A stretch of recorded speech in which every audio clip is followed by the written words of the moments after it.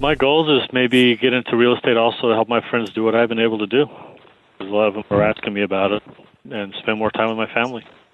And hopefully grandkids soon. My daughter's married 3 years now, so maybe in the near future we'll have grandkids to take care of.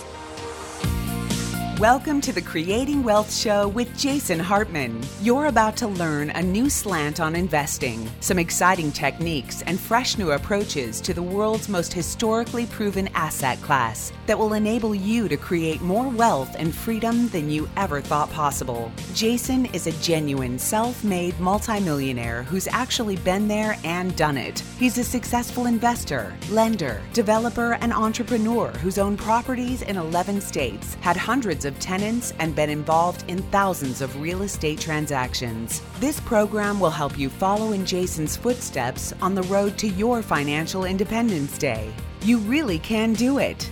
And now, here's your host, Jason Hartman, with the complete solution for real estate investors. Welcome and good evening from Tampa, Florida.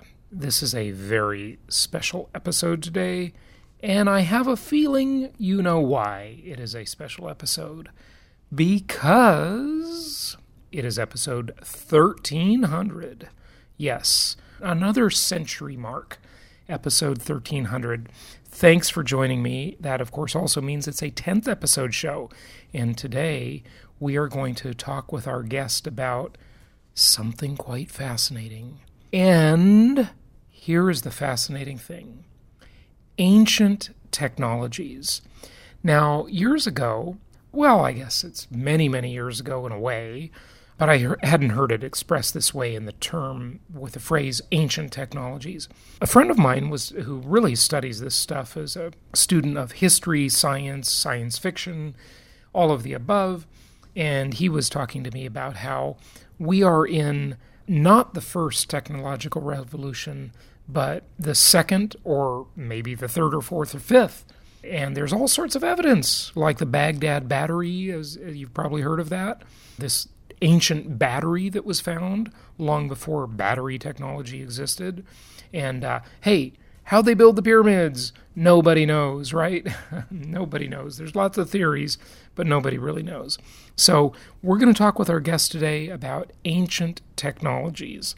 And maybe what we think is modernity ain't so modern, really. Maybe there were a lot of technologies before that somehow we just don't know about, right? We have some clues, but we don't have overwhelming evidence that there were advanced technologies before. Well, I guess you could say the pyramids are pretty overwhelming, that Stonehenge is pretty overwhelming, that the Baghdad battery is pretty overwhelming, and all sorts of other stuff.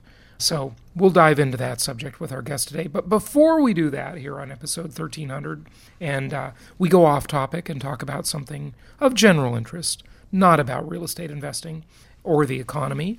But before we do that, let's do just a little bit of that here in the monologue portion. So I'm at this conference. I've got a little speaking engagement here. I'm with about 150 people who are entrepreneurs. Lots of real estate entrepreneurs here. This event skews towards real estate, though it's not exclusively for real estate investing. And I tell you something, with all the signs, and there are definitely some signs, of a looming recession, there's a lot of optimism in this room. Now, maybe it skews that way just because, hey, entrepreneurs are generally kind of optimistic, right? They have to be. What other choice is there? You're not going to make it taking risk and being an entrepreneur if you're not somewhat optimistic, right? You got to believe in ideas when the world doesn't believe in you, when nobody else believes in you. So there's some definite optimism in the room. Then I look at the newspaper, yes, the good old-fashioned newspaper, and it tells me that producer prices fall for the first time since June. Now, the Producer Price Index, the PPI, is a common gauge of how the economy is doing, whether we are in a deflationary cycle or an inflationary cycle. And producer prices have fallen, which shows us that inflation is tame. And, that could be a sign that things are kind of cooling off a bit. maybe a valid one. I don't know. It's too short of a time period to make a judgment. It's a very small sample, obviously, but it is nonetheless a sign. And Samsung, right below that, predicts a drop of 56% in profits for the third quarter.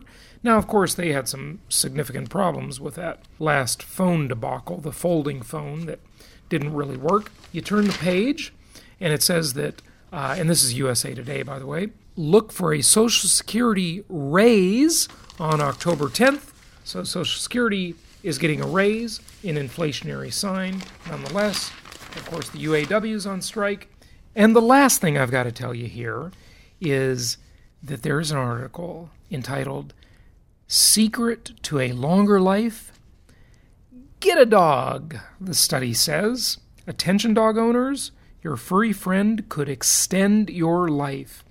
A study published today by Circulation, the Cardiovascular Quality and Outcomes, a peer-reviewed journal. That's a pretty good name for it, Circulation.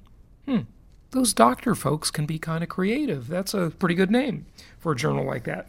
It says that this research included 10 studies, and it's a meta-analysis that studies published from 1950 through 2019 that evaluated dog ownership and its association to mortality.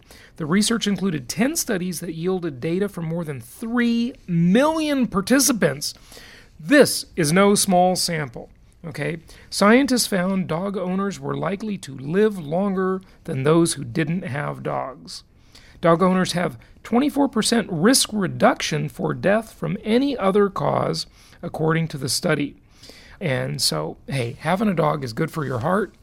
And I'm looking over at my dog here at this beautiful hotel we're in, and she's kind of kicking back on the bed. That just makes my heart happy. So, but not just for emotional heart, for your, get those newspapers out of the way, for your physical heart too. Hey, another thing that makes me happy, I just settled a case, and the interesting thing about this case is it involved a landlord. Yes. Now look, I'm not going to be a consumer advocate forever, but sometimes you just got to do what you got to do to make the world a better place, and that's my plan. But I figure I got another 10 years of this consumer advocacy thing, and then I'm going to mellow out, I'm not as young as I used to be, and fighting the good fight, it takes a lot of work. But this one involved a landlord and a property that one of my companies leased. And this property, we discovered, allegedly had mold. The landlord did not admit this. And basically, my company ended up with about $23,000 in relief from this case. And I think it turned on one thing. Thank God we all have little video cameras in our pockets nowadays, because this air conditioning system, they had these mini split air conditionings, the kind that are in the walls. This was a very poorly constructed property, very poorly constructed property. They cut corners, building it every which way. And the landlord, interestingly, was the developer. And it was just cheaply done. It was just poorly done property. And so it had these mini split air conditioning systems rather than central air that's, a quality air conditioning system. And mini splits aren't always bad, but in this case, the mini split air conditioning systems, at least 2 or 3 of them, were leaking. And I kept telling the landlord, you got to fix this, you got to fix this, you got to fix this. They ignored the problem repeatedly. They sent over shoddy people to look at it that weren't actual air conditioning people, which, that's okay as long as they can fix the problem, but they couldn't fix the problem. Anyway, this one air conditioning guy that came over, he pulled the unit off the wall, and I happened to be there, so I whipped out my video camera in the phone, and I took a video where he was describing that the water is leaking into the wall, And although he was not a mold expert, there had to be a mold problem. And I think there was. Because, water was just leaking into the wall for a long time as the air conditioning wasn't properly draining. The condensation was not properly drained. So, this is what happens when you cut corners, and ended up essentially paying my company about $23,000. So I'm satisfied with the result of that, but it was a hassle to recover it. And that's just the way it goes. Here's the problem with the world today.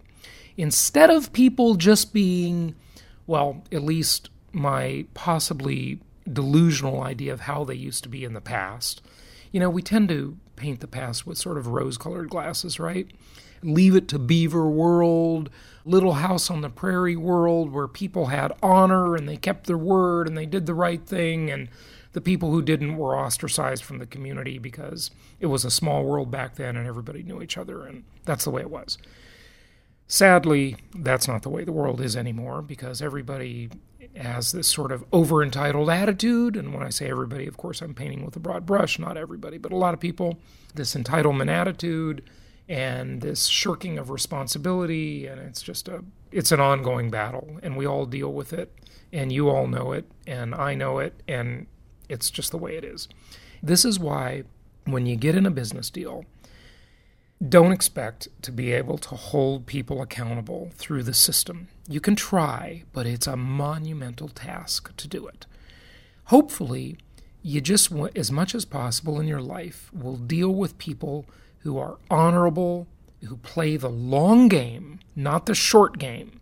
They're not in it for the quick buck. They're in it for the long buck, okay? And when you play the long game, you do the right thing, right?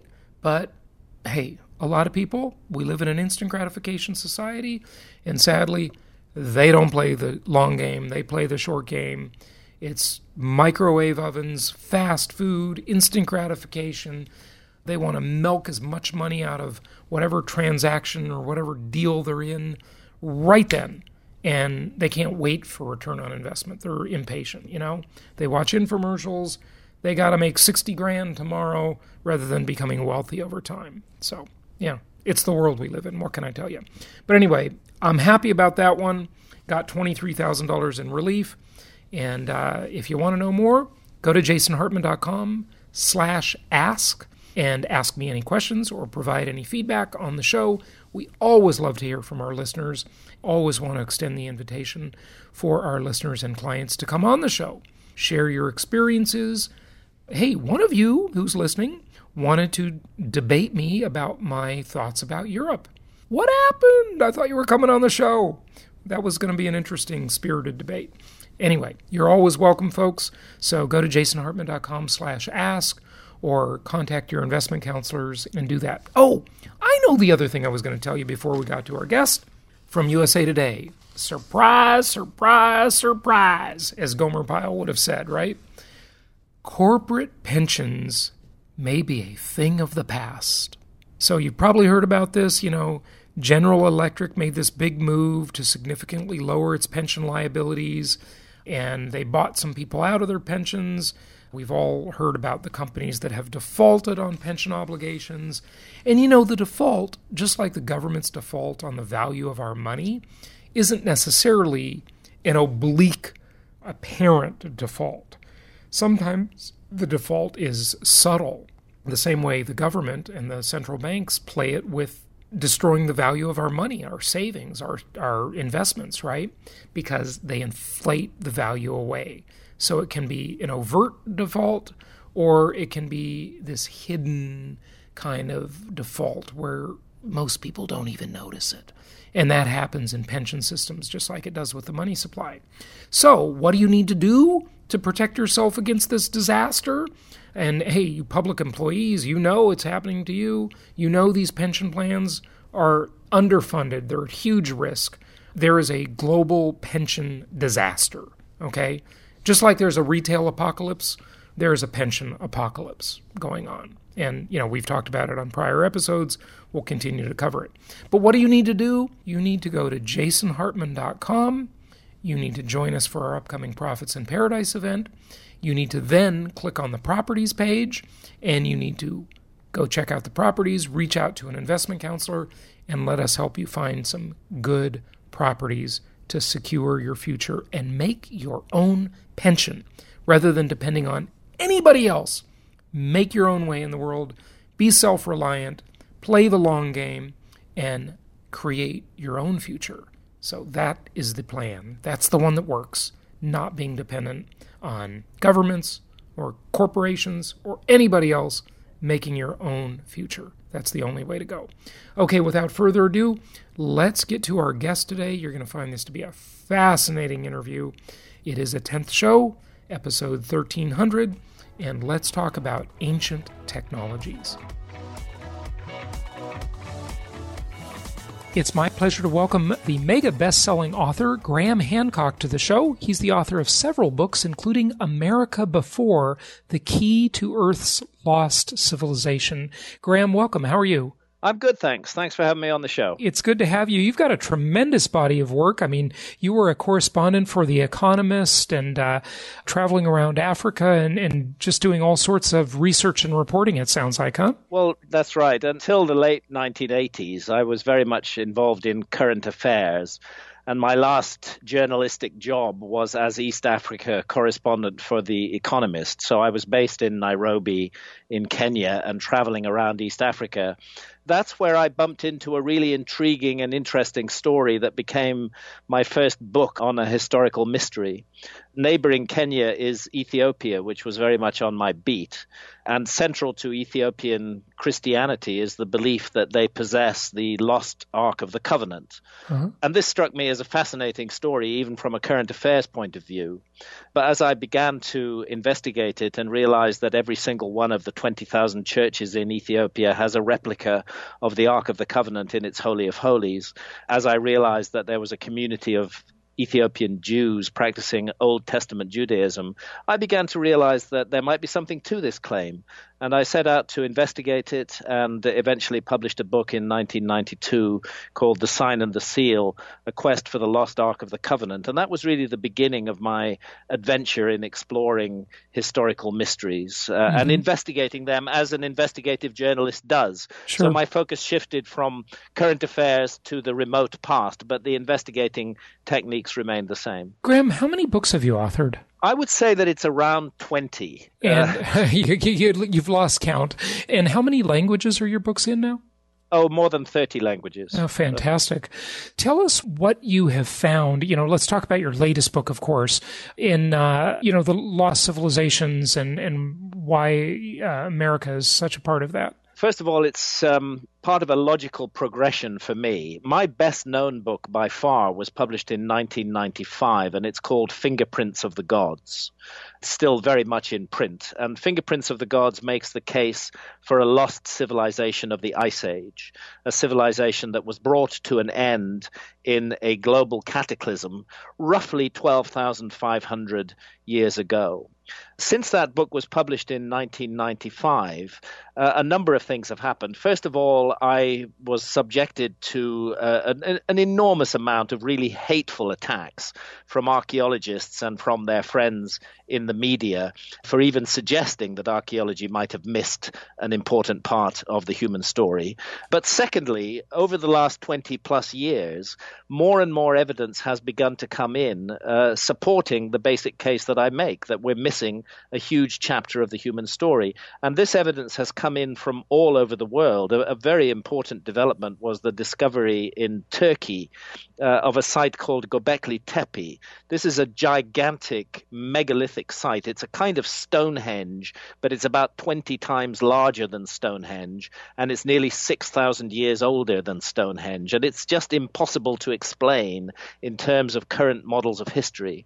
It suggests the possibility that after the cataclysm that brought the last ice age to an end, there were people who had advanced knowledge and advanced skills who attempted to pass those on to the hunter-gatherers who also lived in the world at that time. Another hugely important development, again based entirely on mainstream science, is the evidence that a really massive cataclysm did indeed strike the Earth in the window between 12,800 and 11,600 years ago. And again, this is based on the work of more than 60 major scientists, mainly in the field of geology. It's called the Younger Dryas Impact Hypothesis, and they are suggesting that the cataclysm, which nobody disputes the world passed through between 12,800 and 11,600 years ago, was sparked off by fragments of a disintegrating comet, which hit what was then the North American ice cap, because this was during the Ice Age, and unleashed unbelievable cataclysm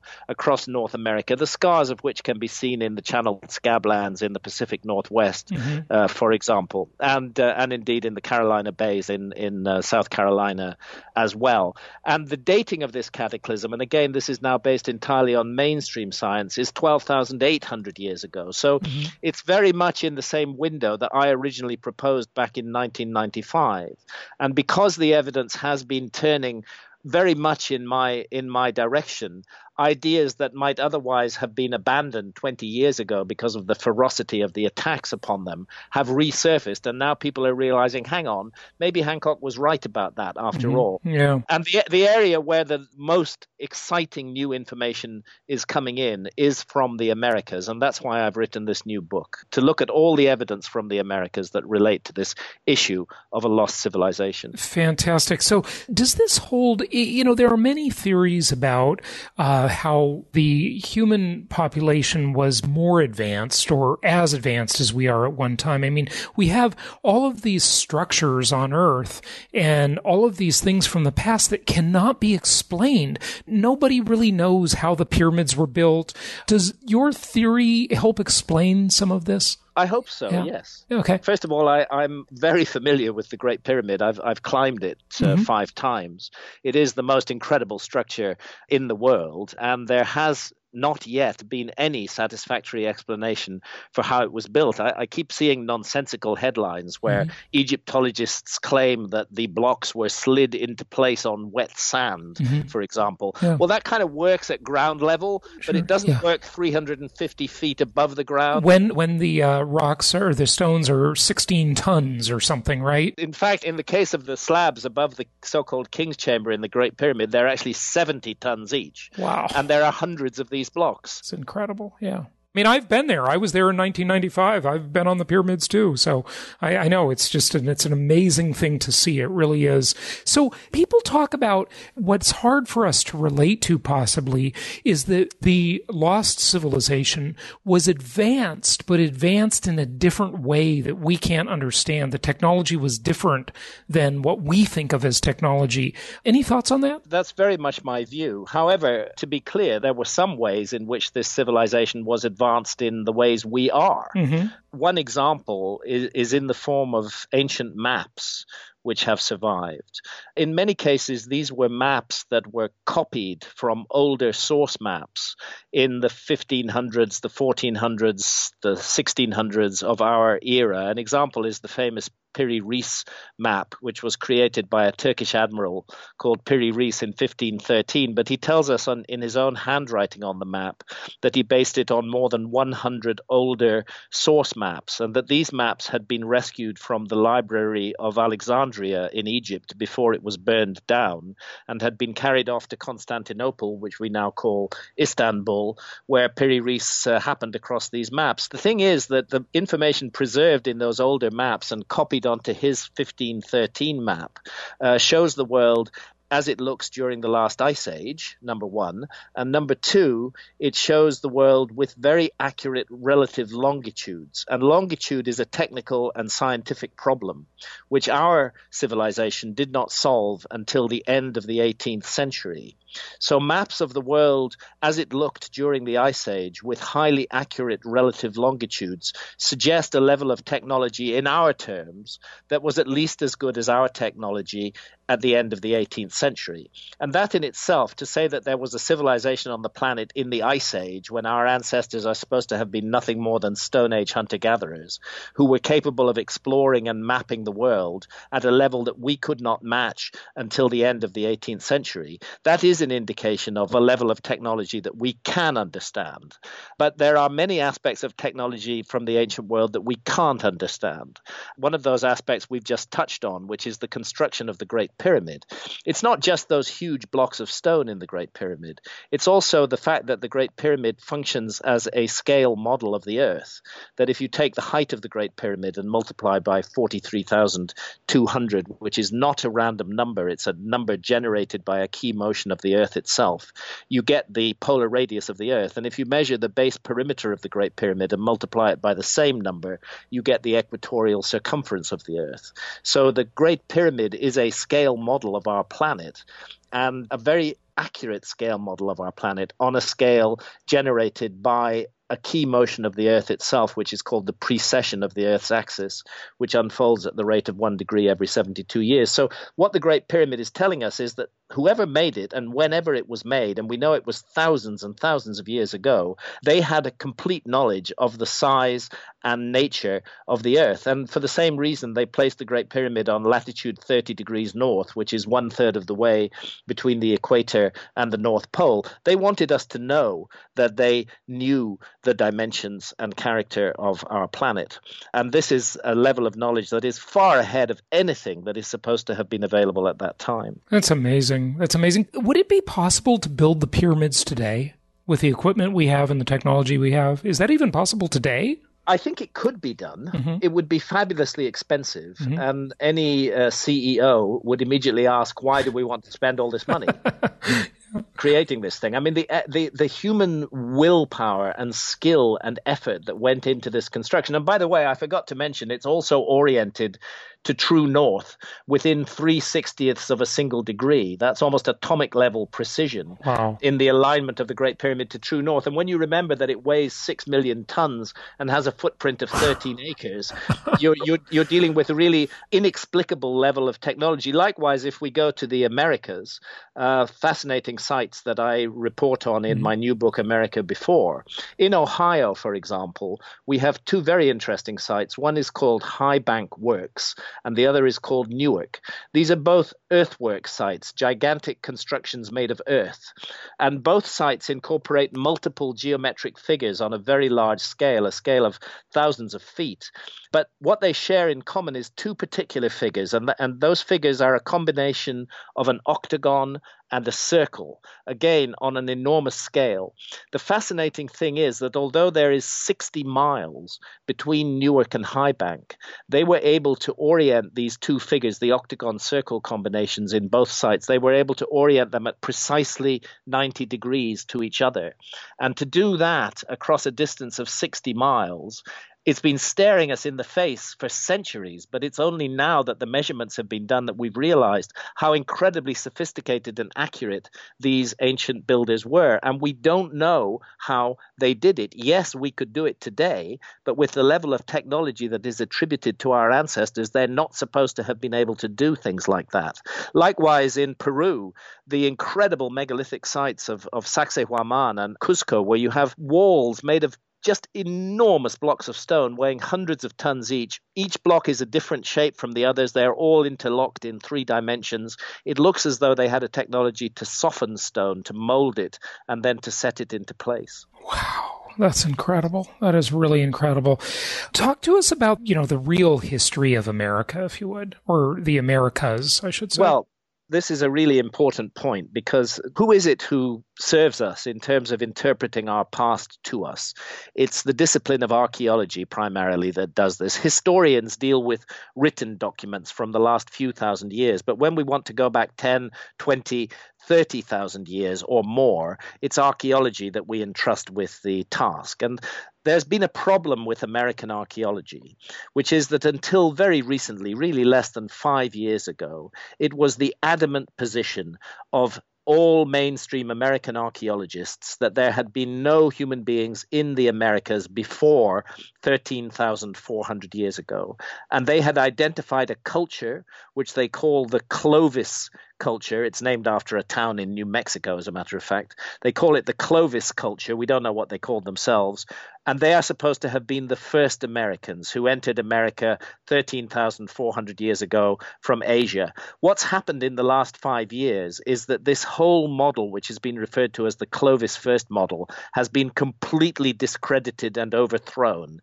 It held the past of America in a vice-like grip for the best part of 60 years, from the 1960s through until just about 5 years ago. But it now has completely unraveled, and big institutions like the Smithsonian, like Nature magazine, are accepting that that model was completely wrong, that archaeologists have misinformed us, that human beings have been in the Americas much longer than 13,000 years.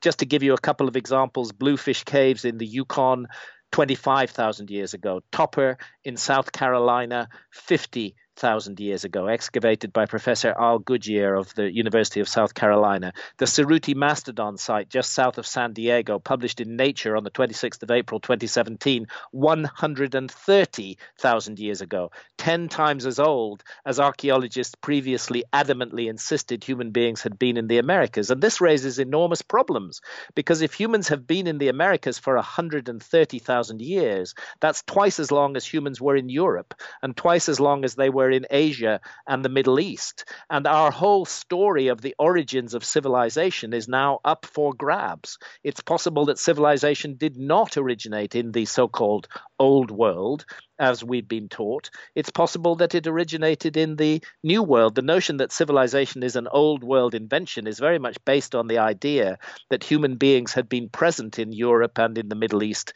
for 60 or 70,000 years, and very much based on the idea that there had been no humans in the Americas before about 13,400 Is there, years ago. Graham, it begs the question, is there some, you've endured a lot of, frankly, hate of people attacking your theories and so forth. What's at stake here? Is there a political correctness issue, or what's going on? What's the big deal? Or does everybody just want to be right about their own theories? What's happening? I think what we're witnessing in archaeology, and particularly in American archaeology, but it affects the whole world, as a matter of fact, is what is called a paradigm shift.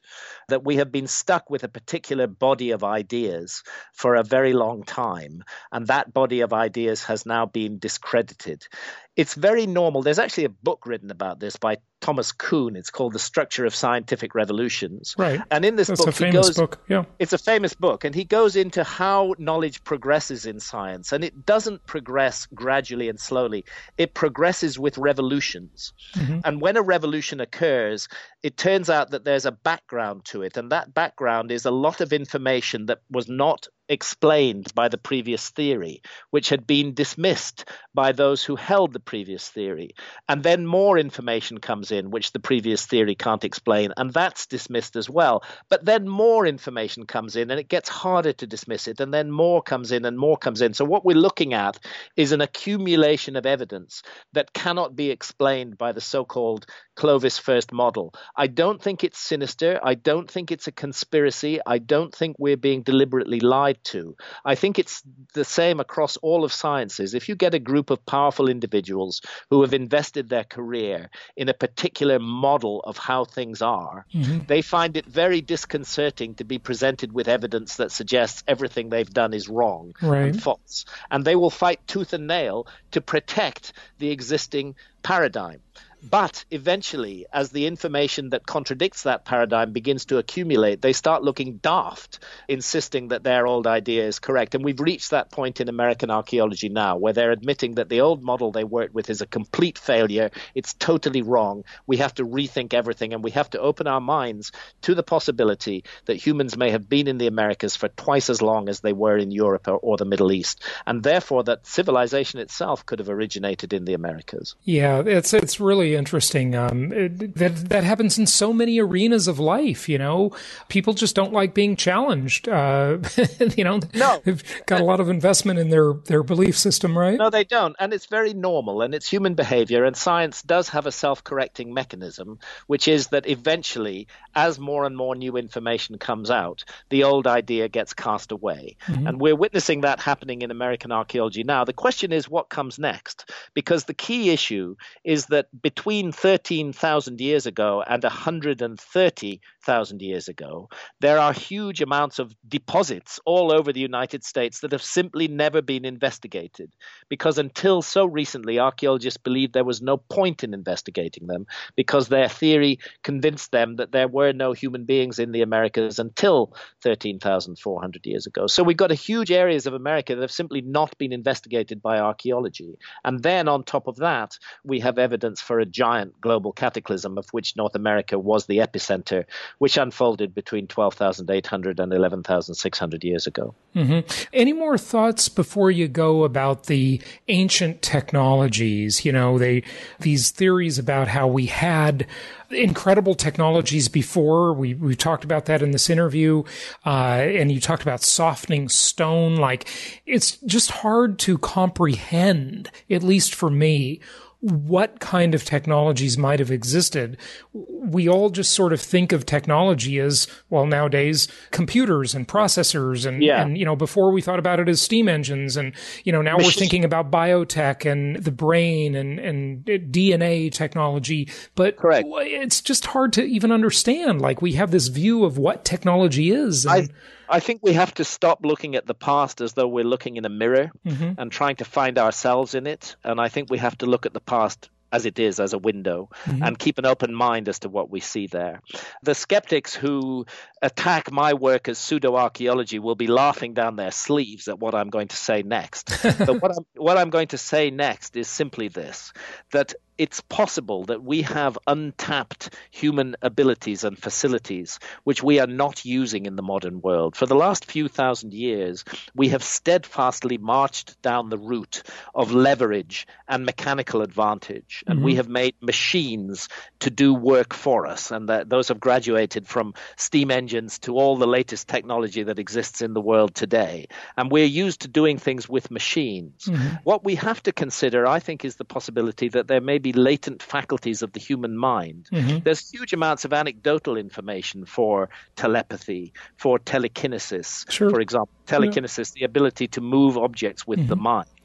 I think that we must consider the possibility that a lost civilization of prehistory may have had a very different approach to technology from ours, and that this is why we find it so difficult to explain their technological feats, because we're trying to explain those feats in terms of what we know, which is leverage and mechanical advantage. And skeptics have taught us to disbelieve in any mysterious human faculties like telepathy or telekinesis. And yet, we are wrong to close our minds entirely to that possibility. We don't know exactly what we are or what we're capable of as a species. Everybody has had the experience of hearing the phone ring and somehow knowing who's at the other end. Maybe that's just a minor, tiny example of a power of a facility that the human mind has, which we have allowed to lapse in the last few thousand years, but which a lost civilization of prehistory may have polished up to a very high level of achievement. Sure. And everybody's had the occurrence of precognate dreams and all sorts of things like that. I would certainly agree with you, but it would seem like there'd be certain people among us that really could use these faculties. You know, maybe some of us can't because we ignore it, or, you know, it requires practice or whatever. I mean, there are obviously monks and people, you know, that engage in like extreme meditational abilities and so forth. But I don't know. It's There's, for example, Dean Radin, PhD, who works with the Institute of Noetic Sciences, who's one of the scientists who's taking a serious look at these faculties that the skeptics find so amusing. The notion that there might be real physical powers attainable directly through the use of the human mind. And Dean Radin has done a great deal of experimental work on this, which supports it, but it's not a popular subject in our materialist reductionist science. The science that we have in the world today seeks to reduce everything to matter. Even consciousness is supposed to be just a kind of accidental byproduct of brain activity.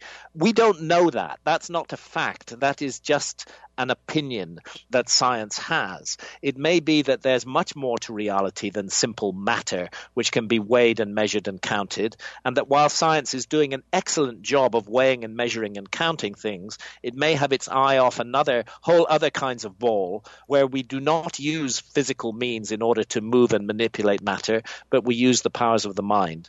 And it's just my suggestion that some of the extraordinary feats of the ancients, whether it's those gigantic walls at Sacsayhuaman or those 70-ton blocks above the King's Chamber in the Great Pyramid, or indeed the high precision alignments that we find in sites all around the world, that these might be better explained as a result of the use of faculties that we ourselves are not familiar with today. But the fact that we're not familiar with them and the fact that a certain faction of our scientists doesn't like them doesn't mean that they don't exist, and that there are people today who are still capable of deploying these faculties. Yeah, very, very interesting, Graham. Give out your website. My website is grahamhancock.com, and the new book is America Before, The Key to Earth's Lost Civilization, and there's loads of information on it on my website. Fantastic. Yeah, the book looks fascinating, and you've got such a big body of work. Graham, just out of curiosity, where are you located? Are you in Europe, or where are you? I live in the city of Bath, in the southwest of England. It's about 100 miles west of London, and it's called Bath because it's the only city in England with a hot spring. Well, Graham Hancock, thank you so much for joining us today. My pleasure.